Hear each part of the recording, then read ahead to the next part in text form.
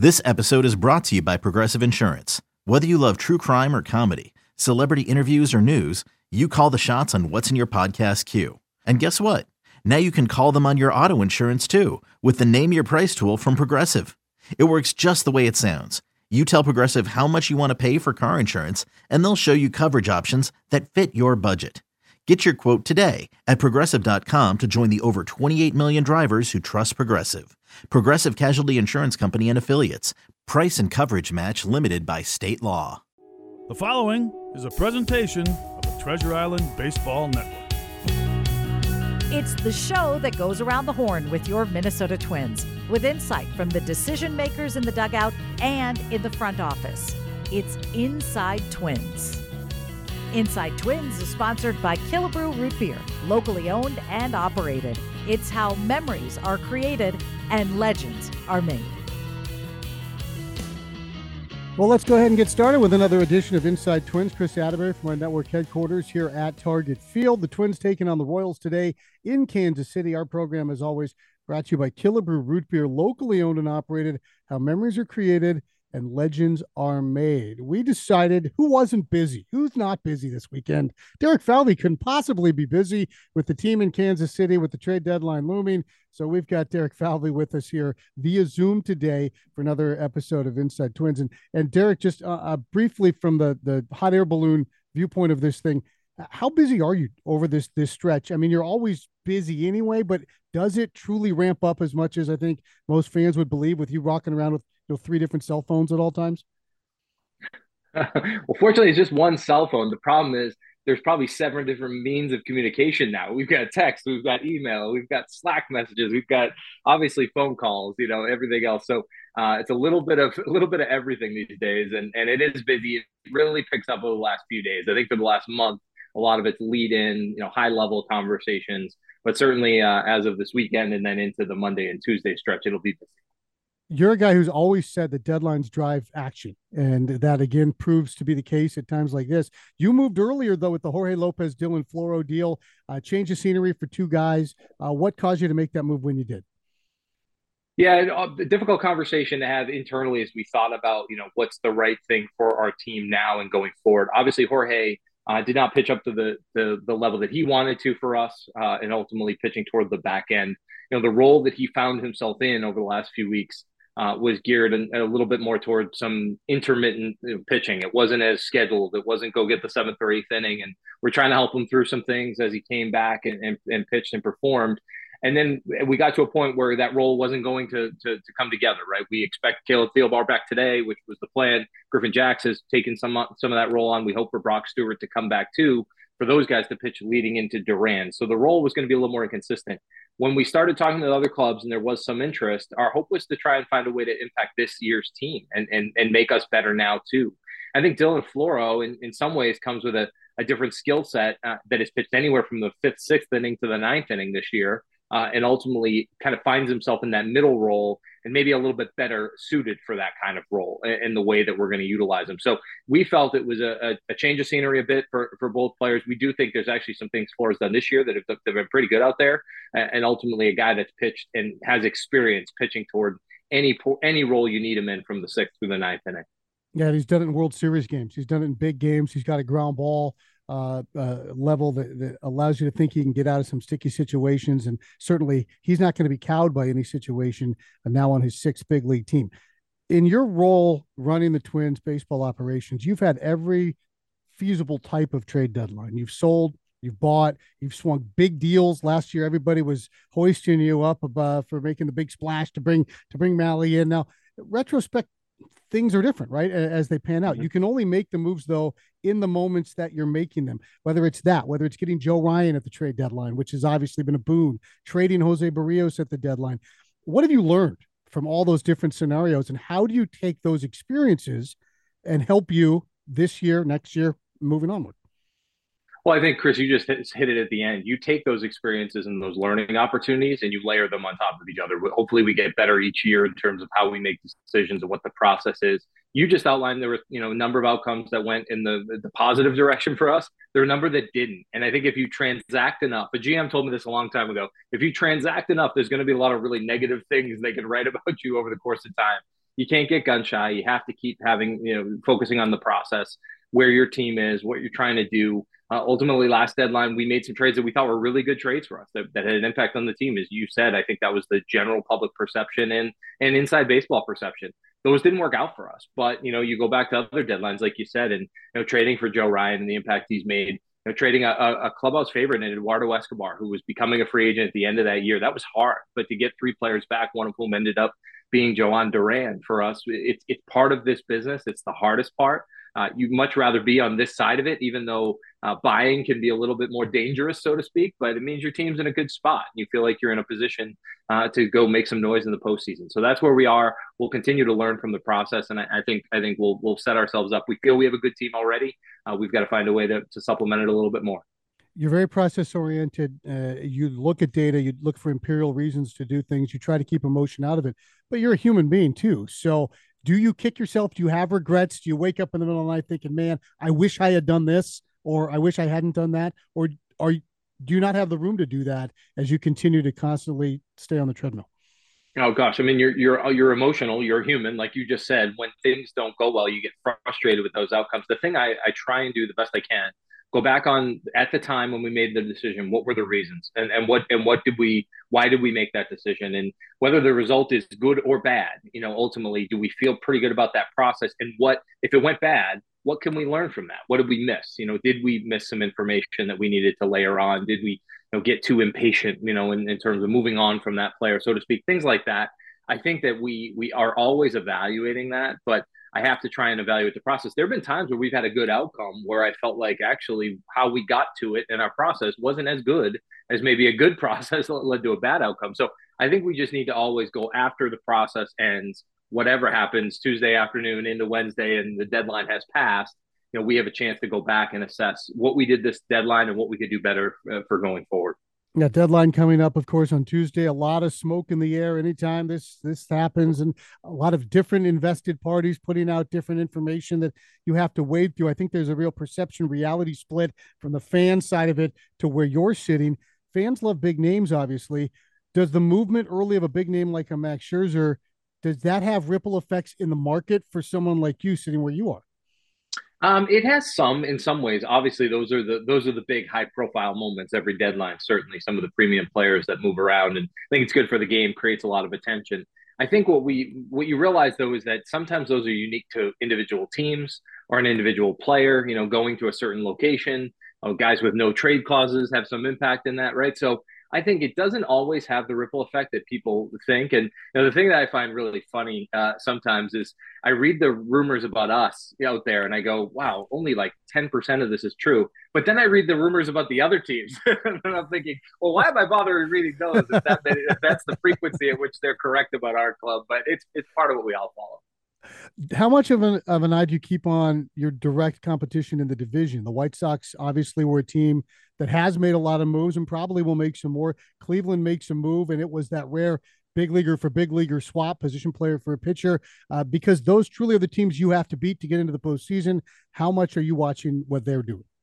You're keeping an eye on it because you're aware of all of the transactions, but I don't think it changes your process or your perspective, right? The needs for, as you just said, Chicago and Cleveland in particular, those are very different, right? Chicago definitely came into the season feeling they were in a more competitive position than they are right now from like a record standpoint, certainly. So they made some decisions that clearly look more like sell decisions, but you never know. There's guys that come back in those deals that impact you right away, that have an impact on your team over the long term. And then Cleveland, obviously, with us battling this out right near the top of the division, have for the whole year, I fully expect they're going to be in that same last 24 to 48-hour conversation on ways to augment their club. So I think you keep an eye on it, but you can't really let it affect your process too much. That's Derek Falvey. He's a busy man. We're going to take a commercial break so he can field about 700 text messages from fellow baseball insiders and fuel some of those rumors. We'll come back and talk more about the current Minnesota Twins right here on your home for Twins Baseball. Welcome back to Inside Twins. Chris Atterbury alongside Derek Falvey today. Inside Twins is brought to you by Killebrew Root Beer, locally owned and operated. How memories are created, legends are made. We are here with the scoops first. Derek did not trade anybody during the commercial break. So we are back to talk about where you currently stand here. And I haven't a question about Dallas Keuchel. It's really interesting because of the way the rules fold in as well. Keuchel pitched again the other night with St. Paul. He's pitched well. He is not on the 40-man, or he's not in the big league roster. Obviously, right now you have starting rotation depth, but he also hasn't pitched for a big league team this year. So is he a guy that even after the trade deadline, where he's still with your organization, could potentially be traded because he hadn't yet been in the big leagues? Is that how I remember that rule? Yeah, he's a minor league player on a minor league deal, so that is a different series of transactions. But ultimately, we've been very transparent about this one. We brought Dallas in, excited about what he could potentially provide for depth. You never know when you're going to have an injury or something pop up on you, and I think he's really adapted and done well for us. And we've been really open with him, about the how it could work for us if something were to happen. And ultimately want to stay connected. He bypassed his out, first go around in this. He really enjoyed St. Paul. He loves the group he's working with, and would love a chance to pitch up with us. So we've maintained an open line of communication. If something ultimately with an opt out upcoming again, if there was something that opened up at the major league level, we wouldn't stand in his way. That would be part of the agreement here. That's pretty common across minor league deals like this. So we just maintain a really good relationship and could see him up here at some point. Your club is in first place. That's a good news. You've got plenty of bright spots, but also it's a team that can't seem to get any traction. If I had told you at the start of the year, hey, you got a first place team, but you've never won more than 4 games in a row, and those would be the first 4 of the year, I think you would have looked at me like I had 3 eyes. This issue of 1.5 step forward, a half step back, at times it feels like the wheels are spinning. Do you see a way out? Because I know that everyone in the organization says we're better than this. We'll be more consistent, but you're running out of tomorrows to find that consistency a little bit. Yeah, no doubt, Chris. I mean, we're not shying from that at all. We have not played, in my mind, particularly on the offensive side for a good chunk of the start of the year, the way I would have expected. We pitched great, most of the year, and now we're in a little bit of a lull where some of our starters haven't pitched quite as well, and they've been carrying a good burden and a good load for a good chunk of the year. So I want to cut them a little slack here. Yeah, that's not unexpected. I feel like you're right, exactly. And so so my view of this is we're kind of seesawing a little bit, through the middle of this thing. I still believe the team that we saw come out of the break, maybe some of the early games we had here, but the fight we're even showing in some of these games late, I think is really a good sign for us. As you said, we're in first place. That's our focus. Let's just continue to focus on what we can control, which is win today's game. Obviously, have not played as well the last couple of days, but I still believe in the core of this team. I still believe that once that group is going the way we expect it to go, we'll give ourselves a chance to play good games in the fall. Yeah, and again, on any given day, if you're playing right, it's a formidable bunch, and you have the starting pitching and the bullpen at the back end, which you would think would allow you to be in a lot of really competitive situations. Let's talk about Byron. I know you've been asked about him a ton. Rocco gets asked about him a ton. If he were healthy enough to play center field, he would be playing center field. So that's not really the issue. The question is this just what it is for the rest of the year with Byron Buxton, where he's going to have some ups, but with the more success, the more activity, he's also going to probably have some downs just because of where he is physically? Yeah, I think we continue to stay hopeful about the potential for him to get on the field. I do, at least, and certainly I know there's a lot of people who feel that way. As you said it, if we could have him out there every day in center field, he wants it, we want it, everybody wants it. I promise you that. But unfortunately for him, it's been an up and down journey where there have been some days where maybe he's needed a little bit of backing off of the volume of his running just to maintain where he's at. And we've kept him on the field from a hitting standpoint for a good chunk of the year. So we'll continue to evaluate that. We're not shying from that. It's a conversation with Byron. It's a conversation with our medical staff, with the coaches, how things are going on a day-to-day basis. And I'll keep that door open until it's clearly not going to be able to be open for us. And I'm hopeful that's still the case in August and September. Is that constantly you, Nick, Byron, others also every day just kind of saying, here's where we are, here's where we need to be if we're going to take another step forward? Is that constant evaluation? Yeah, I wouldn't say it's every day because I think that would be kind of overkill over the course of 162 games. But I would tell you that it's kind of small stretches of time. If things are going well, obviously we get medical reports every day. We know what players are getting treatment, what that treatment looks like, how they're managing, some of the stresses, even the stuff that doesn't keep guys out of games, that might just be the maintenance that they get done on a regular basis in the training room to stay upright through a season. So I think that, ultimately we see that every day and every so often, usually over a short stretch, we check back in, have that conversation and decide whether or not this is the right stretch to have it again. You brought up a name earlier that I think could be a critical one in the back half of the season for the Twins, and that's Brock Stewart. He's a guy who was pitching really well and doing it in really high leverage situation.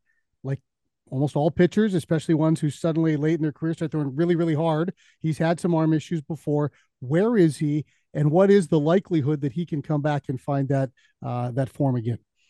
Yeah, well, we definitely loved what we saw from Brock earlier this year. When he stepped up, he came up, obviously, you said, a relative unknown over the last couple of years. This guy was a prospect a few years back. Tremendous job by our personnel group and our player development group. Signed him to a 2-year minor league deal, finish his rehab, get him on a good plan, programming, came into spring training this year. We saw some real flashes during that time of what the stuff could look like. Then he went on a run in AAA, and we ultimately called him up. And he settled himself into that 7th, 8th inning role really well for us. And ultimately, we hope that he can get back into that. Our focus now is getting it knocked out with any type of soreness, inflammation, or otherwise, which he's at. He's throwing bullpens now. And then I think our next step, once we tick into August here, is to talk about what a rehab assignment looks like. We're going to be thoughtful about that because we want to make sure that anytime a guy's dealing with forearm, elbow stuff, you want to get fully cleared and past any type of soreness and recovery. So as long as his bullpens continue to track, my hope is that early August at some point we could see him on a rehab assignment and then tracking back to the big leagues after that. Well, as you said, that forearm, anytime you hear that, I mean, that's so often been a gateway to bigger issues. Do you feel so far you've been ahead of it and that it's not pointing in that direction? Yeah, I think what Brock did was reveal it to us early when he was feeling it. So in some cases, you see pitchers, they get a cranky elbow or a cranky forearm, they pitch through it a little more, and then a little more. Then by the time they realize it's an issue, it's maybe a little further along. Brock, because he's dealt with elbow problems in the past, got ahead of it. We shut it down right away. We really slowed everything down in his process. We MRI'd it. His ligaments intact, all the things that you're worried about with respect to Tommy John type issues. None of that was present. So I think for us now it's about building him back up, almost as if he was shut down from spring training time again and getting him enough innings to get back into big league games. At a time when everybody's looking for big arms in a bullpen, he is one. And if he can be right, he can certainly be a massive, massive shot in the arm for Twins bullpen down the stretch. Derek Falvey's our guest. One final segment before we head to Kansas City for our pregame lineup card, and then baseball between the Twins and the Royals. We'll step aside. We'll come back and chat more with Derek on your home for Twins baseball. It's blazing hot outside. You get in your car to turn on the AC to get cold air pumping, but it blows hot air out. This issue is commonly caused by low refrigerant due to leaks in the AC system. You want an easy, all-in-one solution that will restore the cold air in no time. AC Pro Recharge Kits make restoring cold air easy for even those with zero DIY experience in less than 10 minutes. Save time and money versus going to a shop by picking up an AC Pro Recharge Kit today. Be a pro with AC Pro. Chris Atterbury, one more time, welcoming you back to Inside Twins, brought to you by Killebrew Root Beer, locally owned and operated. How memories are created, legends are made. Derek Falvey is here. Got a tour group behind us. We got lots of stuff going on here at Target Field today. Twins trying to avoid a sweep in Kansas City coming up after our program. And Derek, obviously trade deadline is on everybody's mind, but you're trying to win a ball game here today as well. And you're also thinking about the future. Walker Jenkins personified that. He was in the building the other day. He walked by me and I had to text Michael Kadire. I was just like, oh my God, this kid can't be 18. He is a big, strong kid. He looks the part. Where is he? I know a couple of your draftees have been playing in that complex league. Things are a little different now in the way the leagues are structured in terms of where these kids go to play. What's the plan for him the rest of the summer? Yeah, Walker came in and you said it. I got the chance to sign him. So I signed right next to him when we were signing the paper. The pen looked a lot smaller in his hand than it did in mine. I can tell you that. He's one of those kids who's going to grow into his body probably quite well. He's going to be a pretty physical kid somewhere down the line. Hopefully patrolling the outfield here in Target Field, not too distant a future. But we took him to Florida, as we did with a lot of those other players. The unique reality now for fans to know some is it used to be that the draft was in early June. And that was typically right after the high school season had ended for most kids. Well, now the high school season ends. Maybe it's May or early June. We don't have the draft until mid-July. We don't get them signed until the end of July. So there's a lot of time down for them. The agents definitely represent that they don't want their players to do too much during that time to get hurt, the risk associated with all that. So you almost want to be careful on the back end that you're getting them back into full baseball activity, getting on a field, running and going. I will expect him to be in some complex league games here as we go over the next few weeks, but he's down in Florida getting himself ready. All right, and the Twins getting ready to tangle with the Kansas City Royals, and then they're off to St. Louis with an off day tomorrow. So the off day on the day that the deadline hits, that a plus for you to not have to worry about what's going on the field? Definitely. I will tell you, there's some days I know I've had the deadline. You talk about all the deadlines I've been through over the course of my career, some where you are pulling players out of BP groups or something's happening live in that day. It's hard because the media is around. Obviously, it's an emotional time for a player, especially when it's been traded from an organization they've been with for a long time. When you're selling, and then even just the moves that you naturally have might bump somebody out of a room. So there's a lot of anxiety in the next 24 to 48 hours across baseball. Some players may not let on with that, but I've seen it in that room, just the uncertainty of what's going to happen. And then there's an exhale after it all ends and it all goes down and you know where you're going to be for the rest of the year. Yeah, you definitely have to be cognizant of that with the big leaguers, and the minor leaguers can get out of whack too, because you got a lot of guys checking their phones constantly, wondering what their future holds. Yeah, that's one of the harder parts that I recognize as part of the job in the media, ultimately to speculate this. But oftentimes you'll see a player, a really good player in your minor league system, be rumored that he might be on the move or a trade target, even though we have no interest in trading that player and ultimately have said no a dozen times. It's hard to then tell that player afterwards, you weren't part of a shopping list for us ultimately. But you have to get guys ready for that. Our minor league coaches and staff and player development crew do a nice job of that and just say, don't listen to it. Once you get through the back end of it, the decisions will be made and focus on what you can control. All right, we've got 1 minute until we're done, and obviously everything is still incredibly fluid. As you said, you think it'll go right up to the wire. But do you feel, if you had to guess, that there will be one, if not more, new members of the Minnesota Twins when the dust is cleared at the deadline? Yeah, it's a good question. I would say that today, right now, it doesn't feel like anything's on the 10-yard line or the 5-yard line or about to end at the end zone. It feels like it's still very exploratory. But I've been through this enough, as you've said, over the years that I know that some of those exploratory ones can turn on a dime. We have a lot of conversations active, so I wouldn't be surprised if we have something done by Tuesday. But hard to know when that pivot's going to happen. I like our team. I like a lot of elements to it right now. I think, as we've just said, with getting Jorge Polanco back, with Caleb Thielbar coming back on the roster today, with Brock Stewart not far behind, those are additions in our mind, and Royce Lewis coming back at some point here in August too. We feel really good about that. Could we find other ways to augment? We're hopeful that we can, but ultimately, I know that a lot of that group in the room is going to be a big part of what we do down the stretch and going to have to lead us to where we want to go. A big part indeed, and maybe just that one little thing can be that thing that kicks it into gear and gets this team off on a streak. Derek, we appreciate your time as always. We'll talk to you again post deadline. The show is Inside Twins, and we are done for the day on your home for Twins baseball. You have been listening to Inside Twins, brought to you by Killebrew Root Beer, locally owned and operated. It's how memories are created and legends are made. This has been a presentation of the Treasure Island Baseball Network. Hey, Rob Bradford here. You guys know I'm always up for a good MVP story, and one of the best stories is Wasabi Technology. Wasabi is the world's hottest cloud storage company, and it's become the go-to provider for professional and collegiate sports teams, including 20 Major League Baseball teams like the Red Sox and NHL teams like the Bruins and Vancouver Canucks. Even the Liverpool Football Club is getting in on the Wasabi action. So, why is Wasabi the MVP? Well, Wasabi was purpose-built to free businesses from skyrocketing storage costs and unpredictable transaction fees that the Amazons of the world are charging. In fact, Wasabi is up to 80% less than those hyperscalers and doesn't charge a cent for businesses to access their data. From Wasabi's AI-enabled intelligent media storage, Wasabi Air, to the industry's only cloud storage service with triple protection against cyber criminals, data deletion, and ransomware, Wasabi's taken the lead in driving innovation in data storage and helping sports teams